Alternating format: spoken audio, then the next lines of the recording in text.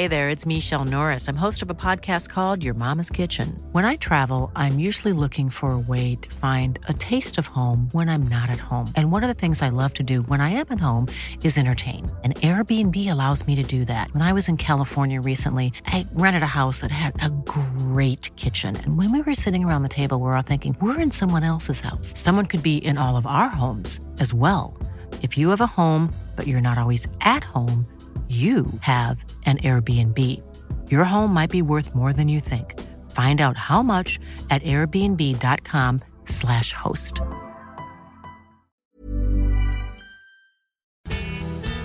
I was just about 16 when I went.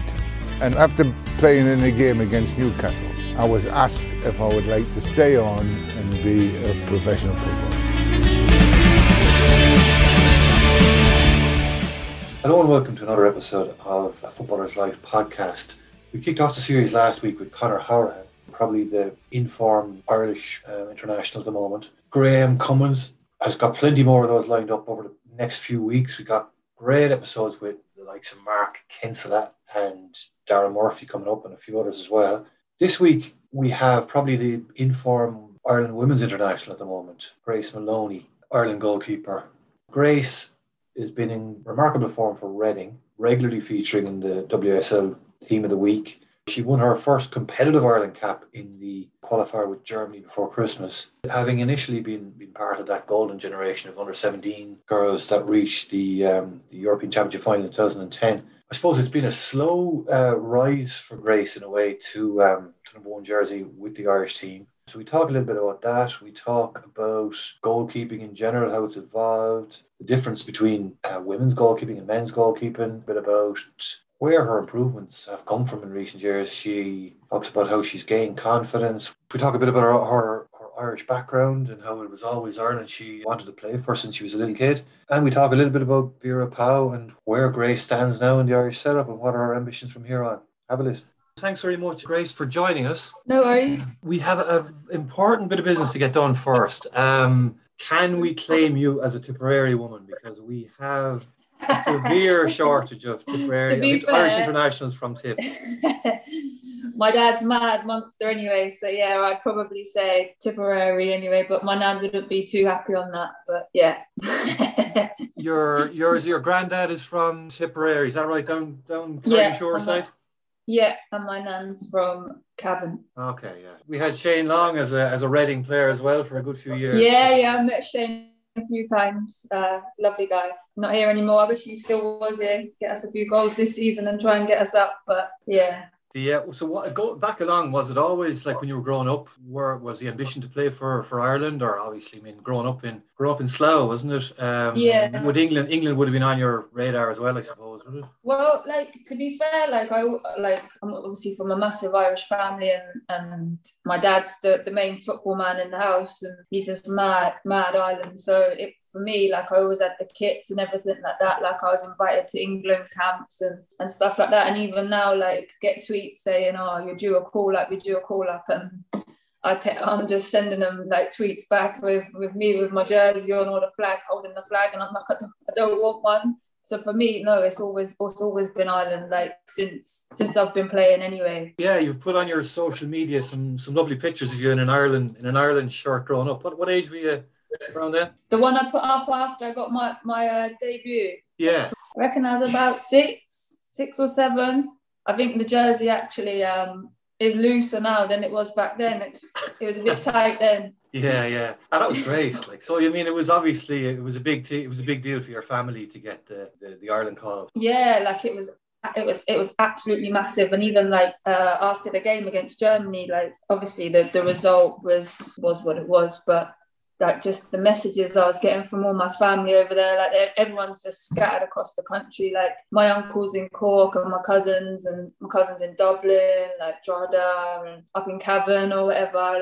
It's a massive deal, for all of us. Every time I get called up, but ultimately for me, the gutting thing about being called up to play for that game was my dad couldn't be there. Of course, yeah. Like he comes everywhere. Like when we went to the World Cup, he was in Trinidad. Like he was in Ukraine when in the qualifiers up. Like came to Greece and he just comes absolutely everywhere. So for him not to see that, like I FaceTimed him.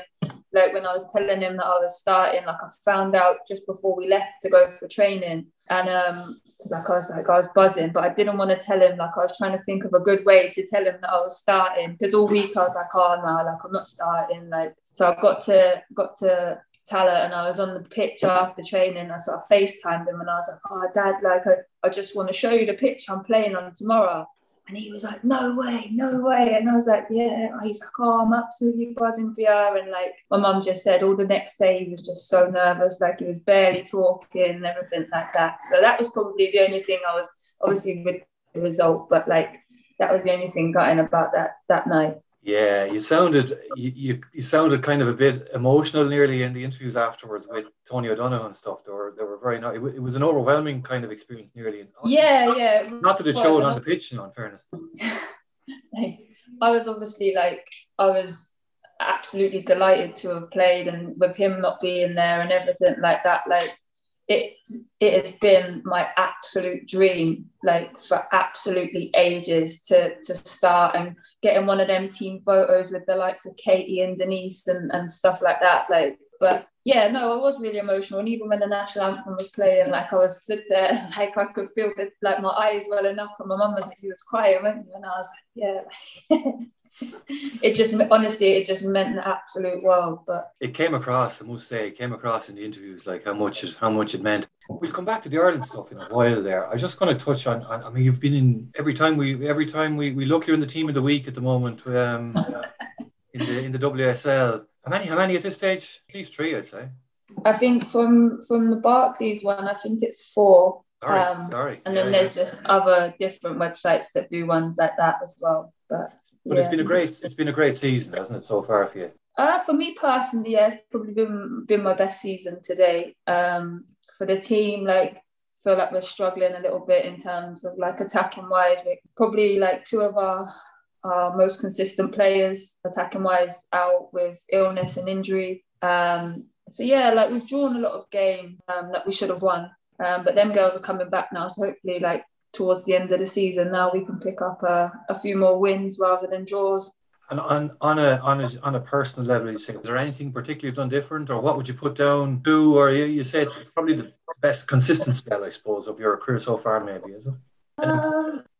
Yeah, like so for me, like I just think I've just started focusing on every little detail. Like I've got this thing here, it's called a Whoop, and it focuses on like your heart rate and your sleep and your recovery and everything like that. So I think this has been like a massive thing for me this season. But just in terms of like the lockdown and when the season got ended and stuff like that, like it was obviously hard for everyone. But I just think you've got to like use it in the best way that you can. And I don't live too far from the goalie coach and one of our outfield coaches. So I was doing like sessions with them, and like I remember doing a session and I was training with one of the girls, Farah, and another girl, Brooke. But when I was trying to pass the ball to Farah, if I missed her, I was awful for the rest of them because I was thinking, oh my God, I've got to hit Farah. That's the great England international Farah Williams, of course. But if I didn't hit Brooke, I didn't care. Like my coach was just like, you don't care if you don't hit Brooke, but you care if you hit Farah, and they just get worse and worse and worse. He was like, you just need to understand that people make mistakes and you just need to deal with it. You just need to put your hand up, be like, yeah, sorry. And just get on with it. And like just since then, like I just feel like my game's just changed so much, and just him helping me with like, just forget it, just leave it, G. Like it's such a boy mentality in terms of like, if they're passing to each other, they just don't care if they don't hit it. They're just like, oh, they'll go and get it. Girls are just like, no, oh my God, I've got to hit her. But yeah, no, I just feel like I've drilled that into my game. And I think for me as well, like life experiences in terms of like stuff that's happened like within my family and stuff. Like I love coming in every day. I'm the first in, I'm the last to leave. Like I want to focus on every little detail. Like I want to do extra and stuff like that. Like see a nutritionist, and just it's how I can make myself better, and how can I go from, okay, like I'm starting every game, like I'm I feel like it's my best season to date. Like I've got my first competitive start, but now where can I go and how can I get there? And to be fair, like the coaches here are brilliant in trying to, right, okay, G, you're there, but like how can we get there, like to the next level? But yeah, like I just feel like all them factors have played a massive part in my form to date. And it's obviously vital in the goalkeeping position to be able to put the odd mistake behind you. Pretty inevitable you're going to make one or two along the way. Yeah, so we played Man United, not the game just gone. I think it was before Christmas. And one of the goals, I went down way too early for, and I just, right, it's done. Get the ball out the goal. Like we're playing. We ended up losing 2-1. I came in like, girls, yeah, poor from me. Like, I'm really sorry. Like, whatever. Like, we were off the next day, and I went to my goalie coach. I was like, I can't be off tomorrow. Like, I'm going to have to come in, and you're going to have to hit 50 of them where she's hit that ball from until I just stand there and just, because I went down too early. And I was like, I was going to stand there, and if you hit it in my face or whatever, I'm just going to stand there, and we're just going to do it 50 times, and we can go home. And to be fair to him, he's first class. Like, he was in and we did it and then we just went home. But you're right, they happen. It's how you deal with them within the game. But for me, I had to come in the next day because I was just, that's not good enough. Yeah, that's a great attitude. For people who don't follow it closely, Reading have had big results against some of the bigger teams this season. You've beaten Manchester United, who are challenging for the Champions League places. You've drawn with Arsenal, drawn with Manchester City. Conceded probably only maybe one, 2 goals between those 3 games. That all must give you a lot of confidence. I mean, you're playing there with some of the best players in the world. Yeah, for sure. But then, like, that's great, and like we'll buzz off them kind of results. But then when we come up against teams that are in and around us, or maybe below us, like we're not getting the wins that we should be getting because we have the players to get the wins. So, like, as good as that is, it's frustrating because when it comes to playing them other team, it's not that we don't turn up, we do, we're just not finishing our chances. So yeah, no, them results are great, but still need to be better when we play teams in and around us. What is the general feeling around the WSL this season? Is there a bigger buzz around it noticeably than in previous seasons? Yeah, I think so. Like attracting the likes of obviously Harder and Sam Kerr and having the quality that's already here. Like Fran, I grew up with Fran, and like I know like firsthand what she's capable of, and I still think there's so much more to come from her. Hopefully she can stay fit. That's Fran Kirby at Chelsea. Sorry. Yeah. The buzz is massive, and I just think like obviously Chelsea are right up there in Man City, but I still think like Everton this season have kicked on a bit, and even Man United had a great start, and I just think every year it's just stepping up.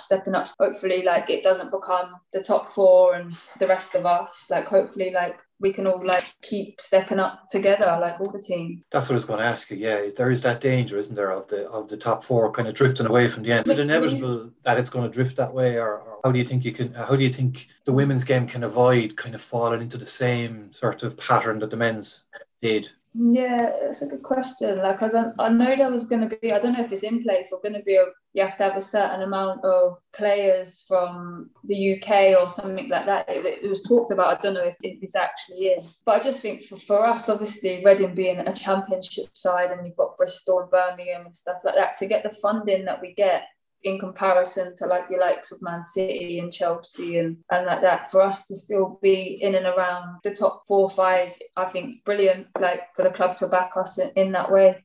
Are you all full-time pros now? So I'd say the squad is, but then obviously we get the youngsters that come up to train and like fill in the numbers for like the 11v11 stuff like that in training. So yeah, like all of us are, but then you'd get the young ones that come up that wouldn't be full-time. Yeah. How long have you been full-time? Is it in recent years, or have you been full-time since you first broke through with Ireland? That's a good question. I'd say maybe 8 years. Yeah, about 8 years. Because when you report for Ireland camp, you're dealing with like half the squad are semi-pro, not even semi-pros, or amateurs really. Like they're training twice a week in Ireland and trying to do the rest on their own. I think they do like that, the home-based sessions and stuff. So when they're not training with their club, I think they go and do a session. So all the girls come up from their their different clubs and do a home-based session. That was one of the things that was put in play. No, like all the girls were always in great condition when we go in, and obviously well capable of keeping up with the standard of play. And you signed a new contract, of course, in the last few weeks. So you're staying for another 2 years? Staying forever. Been here since birth, staying forever. Yeah, like how long have you been there now? When's the first time you rocked up to the club? 17 years, I think it is, maybe 18 years. Wow. I'm due a testimonial, and I'm really due two, so I'm going to... You get 2 or 3 testimonials until I get one. Yeah. You grew up in Slough, isn't it? What kind of a town? Is it more like the Slough from The Office, or is it... I heard that's it. Everyone asks me, I try and say I'm from Windsor, so you've done your research, so I can't tell you I'm from Windsor, because obviously Windsor's like a nice area, like, but no, Slough's like, I don't even know how to describe it. Yeah. But you're obviously not keen to venture too far away from the place, and you never tempted to move further afield. Obviously, I went on loan to Villa for a little bit. Obviously, I was still contracted here, but went on loan just to get some game time. But no, I'm a proper home girl. Like, I love being around my family, and in the last couple of years, like my nieces and nephews and stuff like that is just, and I love being here. Like, I've grown up with the manager. She's been my manager since under 10s. So it's not that I'm comfortable. I just know that she'll always push me, and she believes in me, and she sees like potential in me. So it's just nice for me to know that she's like a big sister, really. That's great. Maybe just a bit about goalkeeping. Like, a lot of the kind of narratives we hear about women's goalkeeping is that the standard's not good enough and blah blah. And you even hear then the debate the goal should be smaller. Even someone as like Emma Hayes, like well regarded in the game as her, suggested it should be smaller. You had a much more interesting take on it, I thought, last year. There, I was reading an interview with you where you talked about the different approaches, even between the Ireland camp and your own camp in Reading, but there was one approach where you have a more sort of female approach to goalkeeping, and then there's a more traditional approach to goalkeeping, where you, I think you suggested that in the Ireland camp you have a more traditional approach where you come out further and you close shots down a bit more, whereas at Reading you stay back a little bit further and guard against the shot over your head, which is a bit more inevitable in the women's game. Yeah.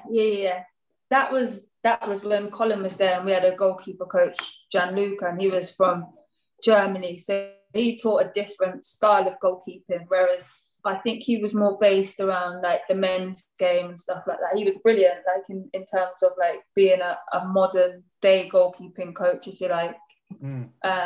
But here I've got Craig, and he's been around the women's game for a couple of years, so understands that, like, for me personally, I'm not springy. I don't think any goalkeeper in the women's game is a springy, like gonna claw one out the top corner or anything like that. So for me personally, I have to be really footwork based. So I have to work a lot on quick feet and getting there with my feet, rather than being powerful and explosive over that distance. But yeah, I think with that it comes down to your goalkeeper coach. Like, I find it harder being with a goalkeeper coach that's not into the modern style of the game, because I like, one of my biggest things in my game is my distribution. So, and I think like 85% of a goalkeeper's game now is their distribution. So like that for me comes back to like when you look at Man City, Pep didn't like Joe Hart, but Joe Hart's probably, in my opinion, a better shot stopper than Edison. But Pep wanted someone that's better with their distribution side, and it's paid off for him. But it comes down at the end of the day to what the management wants, really, I suppose. Yeah, so working with your feet would be one of your key attributes, I suppose. Yeah, like playing out. But so we do, like, we sat down last season, and we were like, I was like, right, okay, like I feel like my area that I need to be not better, but I need to keep working on to be a massive strong point of mine is my footwork, because someone that gets there in one step, for me, it might take 3 steps to get to the bottom corner, for example. Yeah. So that was just something that we work on religiously here now. So there has to be, I suppose, an adaptation in the women's style to guard against certain situations which you can't possibly save. Yeah, no, for me personally, yeah. I can't speak on behalf of, for example, like Carly Telford at Chelsea. Like, I think she's probably one of the only goalkeepers that I look at and I think, oh, actually, you're quite springy. So she might not necessarily look so much into doing our footwork. She might look into more like explosive stuff. But in terms of like the distribution stuff, like the diving, the high balls and the punches, whatever, spreading, blocking, like I think that all just stays the same. Like I was going to say, you must have a great spring because, I mean, you're giving away a few inches to the likes of Maria Horahan, for instance. I mean, you wouldn't be certainly the tallest keeper in the WSL by any means. No, yeah, I'd say I'm probably one of the in the middle, maybe mid-bottom. I think when you get a goalkeeper in the women's game that's tall, it's rare. Like Emma Byrne was tall as well. Yeah. Emma Byrne, my idol, but like when I used to be in training with her, I was always just like this, like up and stuff like that. Yeah. But yeah, no, like I wouldn't say like it is a massive weakness of mine. It's definitely got better. Like I can always improve it, and I work on it every week. But it's still working alongside the footwork as well as everything else. Like. Sure. So then, just on your Ireland career, how did you get started with Ireland? Was the FA back in? I mean, you were in the golden generation back in 2010. Yeah. Like, was the FAI recruitment that good that you were spotted over there, or how did you come to the attention of the FAI back then? When did you come in first? Under 15? Under 15s, yeah. I had Noel and Harry, Noel King and Harry Kenny, Sharon Boyle. I actually don't know how it came about. I just remember going to my first training camp in the AUL, and we had a game. I think it was against the boys on the Astro there, and then just from then we just progressed into training towards our first qualification campaign, and we were in Slovenia at the time. I actually don't know how that came about. That's actually a really good question. I'll ask my dad.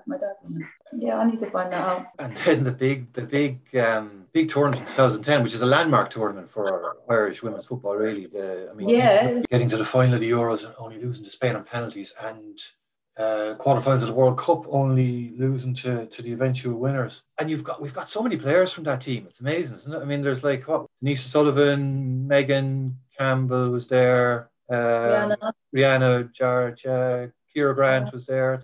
Claire Shine, of course, yeah. Harriet Scott was there, I think. Yeah, wow, like 7 or 8. Like, how would you, for starters, what was the experience like? And then, like, how come we managed to get such a good crop and keep them together? Like, what do we do right?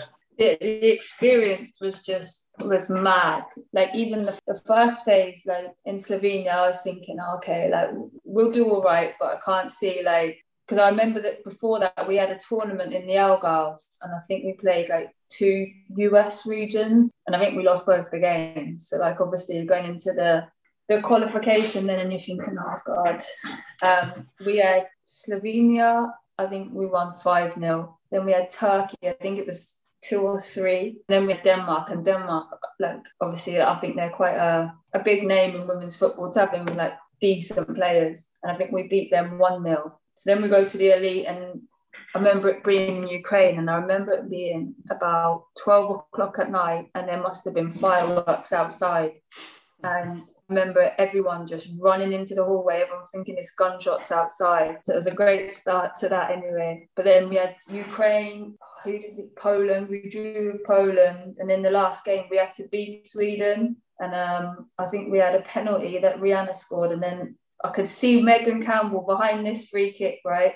The wall's here, she's got it here, and she's just stepping to the side to look around the wall. And I'm thinking, if you want to make it any more obvious, like, but she literally just bent it around this wall and it's just gone straight in. And then obviously we go to Switzerland then for the finals, and then she gets another free kick, and it just swerved. I remember being straight behind her, and it just swerved. And she hates me talking about it. I always say to her about it, and she hates it. She gets so embarrassed. And then obviously we lose on penalties to Spain, but that was it was so hot, but it was such a good experience. The amount of fans that were there and the flags and that was just incredible. Yeah, I mean, it was a great start to your life as an Ireland player, wasn't it? I mean, yeah, 100%. And Noel and Harry, I always go on about them, but I love playing under them. Like Harry, Noel would have the game plan and you'd know exactly what you were doing, and then Harry would just be there, right, we're going out there and we're giving it everything, and it just got everyone up. Like everyone was just firing after he'd spoken. Yeah, they were brilliant. I loved playing for them. Yeah, how big a part of that, you kind of, the traditional motivational approach of a male dressing room, does it work as well in a women's dressing room? The women's one, what he did, he was he was incredible. He just got everyone firing. He was just so like enthusiastic and just like, listen, we're giving him nothing today. And he was absolutely brilliant at that. Like he'd get everyone up for anything. Yeah, and throwing the old teacups at half time. Do you know what? Like I think because I've obviously never been in a male dressing room, in the women's game, I think you have to think a little bit more about who you're talking to. Some people can take being shouted at. Some people can't. Some people can in certain situations, like maybe in the changing room, maybe on the pitch, it's different. But I think you have to be more aware of who you're talking to, definitely in the women's game. Or is it easier coming from a female coach, maybe? Easier, yeah. Could a female coach probably go a bit harder on you at half time than a male coach? Yeah, I'd say so, because you wouldn't then turn around and be like, well, he doesn't know how we feel, or he's not doing this, or he's not going through this. So I think you'd have your back's a bit safer if it's coming from a female coach, definitely. Yeah. It was all going well. You were under 19 player of the year. You were making your debut. You made your senior debut in 2016, replacing your hero, McByrne, wasn't it, on the Cyprus Cup? Yeah, I think she was. I can't remember why she was coming out later in the week or something. But yeah, it was literally the day after my birthday, so it was like the best present I could have ever wished for. But yeah, we lost to Austria, but it was incredible. It was such a good. But again, my dad didn't come out to that because we just thought Emma was going to play every game. It slowed down for you then in terms of Ireland. I mean, 2016 you started and you've only made your third cap against Germany lately. Why the delay? What would you put it down to? I actually couldn't tell you. You had Sue, and then you had Colin, and then you've got Vera now. With Colin was always really straight up and honest and said he wanted a tall goalkeeper. So you just knew then, I'm not taller than Maria, I'm not taller than Amanda Budden. I just knew then, that's fine. Just okay. With Sue, I don't know, Emma was still playing then. So Emma Byrne, obviously being Emma Byrne, you're not going to drop Emma. She's brilliant. She's played at the top. Her experience is massive. And then with Vera obviously has her what she wants her goalkeeper to be like or to do. So I don't know, maybe I just never had the window, the opportunity until obviously December. Well, maybe when at the start of Vera's campaign it could have been different, but maybe she didn't want to change too much. I actually can't answer that. I don't know the answer to that question. Of those, I mean, obviously you can accept it to a certain extent. Emma Byrne was going to play for Ireland until she dropped nearly. I mean, until she was not able to play anymore. She'd done so much. It must be hard to hear we want a taller keeper, because that's something you can't actually do anything about. I mean, you can if somebody tells you, look, I want you're weak on your left side, I need you to improve on that. That's something you can go and fix, but you can't really add a couple of inches. That must have been the hardest part to hear, was it? For sure, because when Colin came in, he just dropped me completely because I wasn't taller than 3 that he could pick. So that was obviously hard at the start. And then eventually I think Marie got injured, so everyone just got moved up one. So I think he only took 2. I think it was Amanda and Marie, and then obviously I think Marie was injured, so Amanda got moved up one and I came and sat on the bench for Amanda.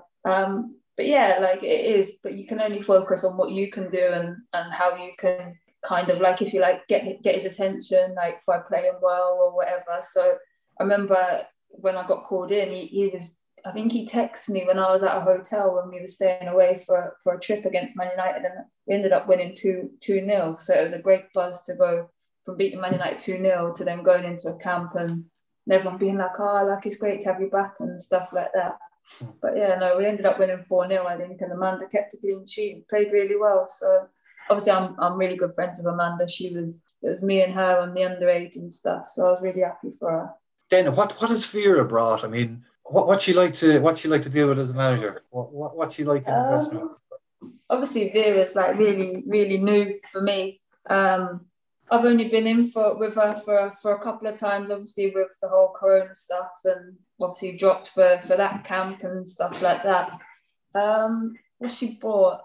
You better be careful now here, because I know I interviewed Saoirse Noonan during the year, and I noticed in the next press conference Vera quoted some of the interviews, so you better be careful. She keeps an eye out on all these things. So she put an article out about me this morning, and she messaged me about it, and I haven't messaged her back yet, to be honest. I listen, I'll be honest, and like I found it took it really hard being dropped, because at the time I was the only goalkeeper playing. So for me at the minute, I have a really mixed view on the last campaign. So for me, like, a massive negative was being dropped. I didn't get it. I didn't understand it. But like, it was what it was. I had to deal with it, and had to deal with it the best way that I could. And that was for me putting in performances where like they then had to be like, okay, well, wow, look what she's doing. So then after that, like, she dropped me. I then played Aston Villa and we won 3-1. I then played West Ham, won and got in Team of the Week, and then played Man City, drew and got in Team of the Week. So for me then, I was then getting messages being like, okay, like, have you changed your training? And I hadn't changed my training, but they were actually looking then at, like, I was actually performing. So then I feel like coming back in then and then starting is the positive side of it. So the negative's being dropped, and then the positive is actually then finally playing. Now you're the number one, I suppose, so it's up to you to hold on to it. Is that kind of how you look at it? Well, with that, obviously, like the article that she's done on me earlier didn't make it sound like I was number one. And listen, I wouldn't expect to go into any camp and be number one if I'm performing with my club and like, say, for example, Courtney's not playing or Marie's not playing or whatever, then I'd hope that I would be playing. I suppose you don't quite yet know where you stand, really. If I'm going to be honest with you, I've actually found it really hard. Yeah. My experience is really negative, if I'm being honest. If I hadn't played the last game, then the whole thing would be, but because I played the last game, it's negative and positive. It's a massive positive, but yeah, and that's just my view on it. And that's very honest. The World Cup qualification is obviously the next big thing. I mean, what do Ireland need to do to take the next step? There must be huge frustration. I also sensed there was a lot of pressure on you in the camp to qualify. Did you feel that pressure in the last campaign? You know, you've all of a sudden you've got a lot more attention in Ireland. There is a lot more. You're role models for a lot more people. I got a kind of sense towards some of those bigger games that there was a lot of focus and a lot of pressure that this was going to be the big breakthrough for women's football. Did you think people felt that a bit in the camp, and it weighed down a little bit in the crucial couple of games? No, I wouldn't say that at all. I think we have the players that have the experience from big games and can step up, and did step up. Like, it was really unfortunate, the goal obviously in the Ukraine game, and obviously Katie on any other day would hit the back of the net. Like, we definitely have the players, and I don't feel like anyone experienced or felt like there was any extra pressure. Like, we fully believed that in ourselves that we could qualify and that we would qualify.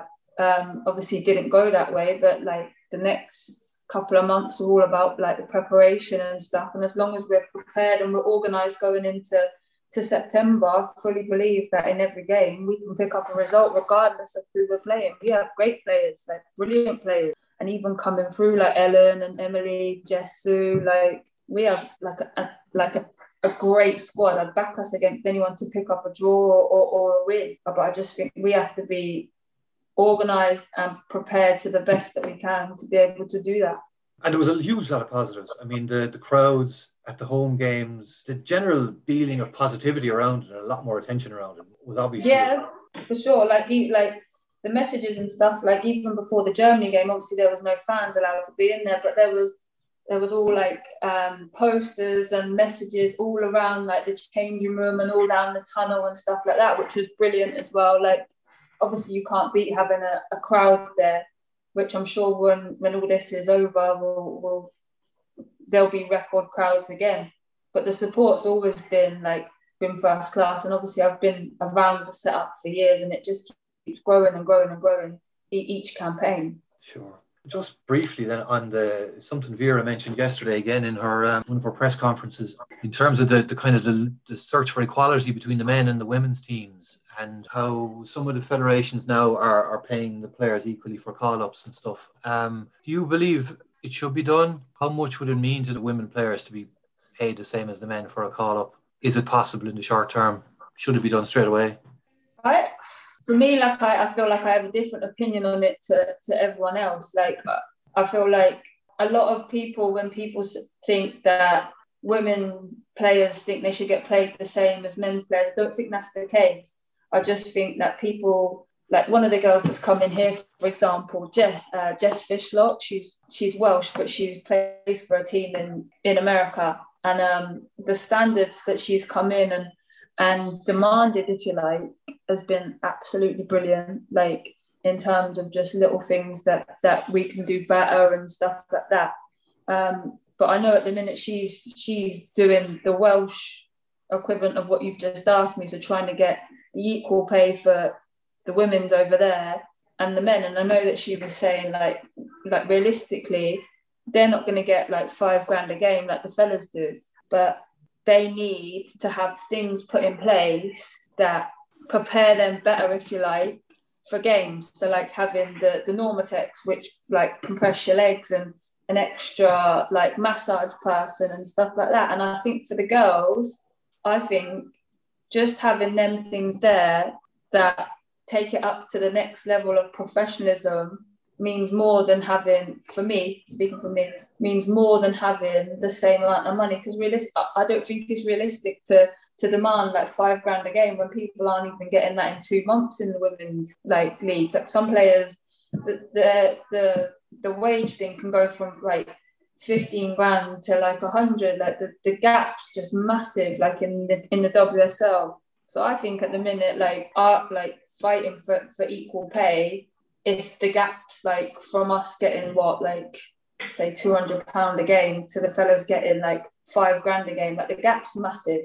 But I just think in terms of preparing us for a qualifier or a friendly with the best possible like protein bars, if you like compression stuff, like the recovery stuff and stuff like that's just more important for me than demanding that at this moment in time. Yeah, no, I still think it wouldn't hurt if the men's international team decided to almost lead the campaign for equality between the two squads. I think obviously like when with like England and stuff, when they meet up, all their girls are obviously like professional coming from the WSL or the league in America. So they come over and they're like, they're contracted anyway. I think they're on like 30k a year just for the England stuff. Whereas when we go away, there's obviously some people that have to take time off work and stuff like that, so obviously might not necessarily get paid from work. So for me, I just like the equal pay things, it's just something I don't even think about. I just think having the standards and the same professionalism as the men's, not in terms of like our attitude and stuff, just the basic needs that we require, if you like. And were you around the squad for the strike 3-4 years ago? So that was Colin's first camp, and that was the one that he dropped me from. So right. I wasn't in that, but so how much have conditions improved since that? Yeah, like obviously in terms of like we get a tracksuit and that now, and that was a start, all right, wasn't it? Yeah, it was. No, like obviously you want to turn up and you want to look like professional and stuff like that. Obviously getting paid and stuff now. But yeah, no, I do feel like the environment's definitely more professional. I think we've gone from like here to here. I still think we can go to there with it. But obviously, like with the whole like COVID stuff at the minute, it would have been nice to have a camp, because I feel like everyone else on the team's gone off with their national team, and we're kind of like the odd team out, if you like. So yeah, I do think it definitely has been more professional since that. Well, listen, you've been great with your time, Grace. Like, what are the big ambitions from now on? I mean, you're only getting going as a goalkeeper at 27. I mean, you can go on forever in that job. What are the big ambitions from here? Obviously, like I've played for Friday now, and I just want to keep doing that, and I want to be playing and be consistent here. Like I don't have any. They are basically my goals, but I don't have any. Oh, I want to win this. I want to win that. I want to be consistent, and I want to play for Reading, and I want to play for and be consistent with both. So for me, that is my main focus. I'll look at everything that I'm doing in between and how I can affect and do both them things. And in this series, we asked a couple of quick questions at the end. Who is your toughest player you've played against, and who would have been your goalkeeping hero growing up, or even your footballing hero, whatever? Toughest player I've played against, Miedemar. She always scores about 3 or 4 on me. Fran Kirby and Miedemar, I'd say. Yeah. I'm going to say Sam Kerr as well, because I absolutely smashed her the other year after about 15 minutes and got sent off, so I found that quite tough. Can I just say, every time I watch Sam Kerr, for some reason, she seems to be missing sitters. I don't know, am I just watching her at the wrong time? No, I think she took a while to find her feet, bless her, but she's getting there now. She's she keeps getting it. I mean, she's unbelievable getting into the positions. Yeah, no, a lot of people have said that, to be fair. And your hero growing up. Emma Byrne, hands down, Emma Byrne. Everyone. I remember Denise O'Sullivan batters me all the time when we was on the same camp. Like, she's like, oh, Emma's there, or whatever. But no, Emma Byrne, and she knows that as well. Were you overawed when you met her? Yeah, 100%. I remember my first camp. It was in Holland, and it was before we went away to the World Cup, and we were at the airport because I think we landed at Luton, and they went off to Arsenal after that, and I went back to Reading. She gave me her gloves, and I was just like, oh my God. But yeah, no, she's just an absolute legend. Like, she's just an unbelievable presence to have around the camp. Like, I miss her. I miss training with her. She just demanded so much. She was brilliant. Brilliant, Grace. That's a great way to finish. Thanks a million again. No, you're more than welcome. Mom deserves the best, and there's no better place to shop for Mother's Day than Whole Foods Market. They're your destination for unbeatable savings, from premium gifts to show-stopping flowers and irresistible desserts. Start by saving 33% with Prime on all body care and candles. Then get a 15-stem bunch of tulips for just $9.99 each with Prime. Round out Mom's menu with festive rosé, irresistible berry chantilly cake, and more special treats. Come celebrate Mother's Day at Whole Foods Market.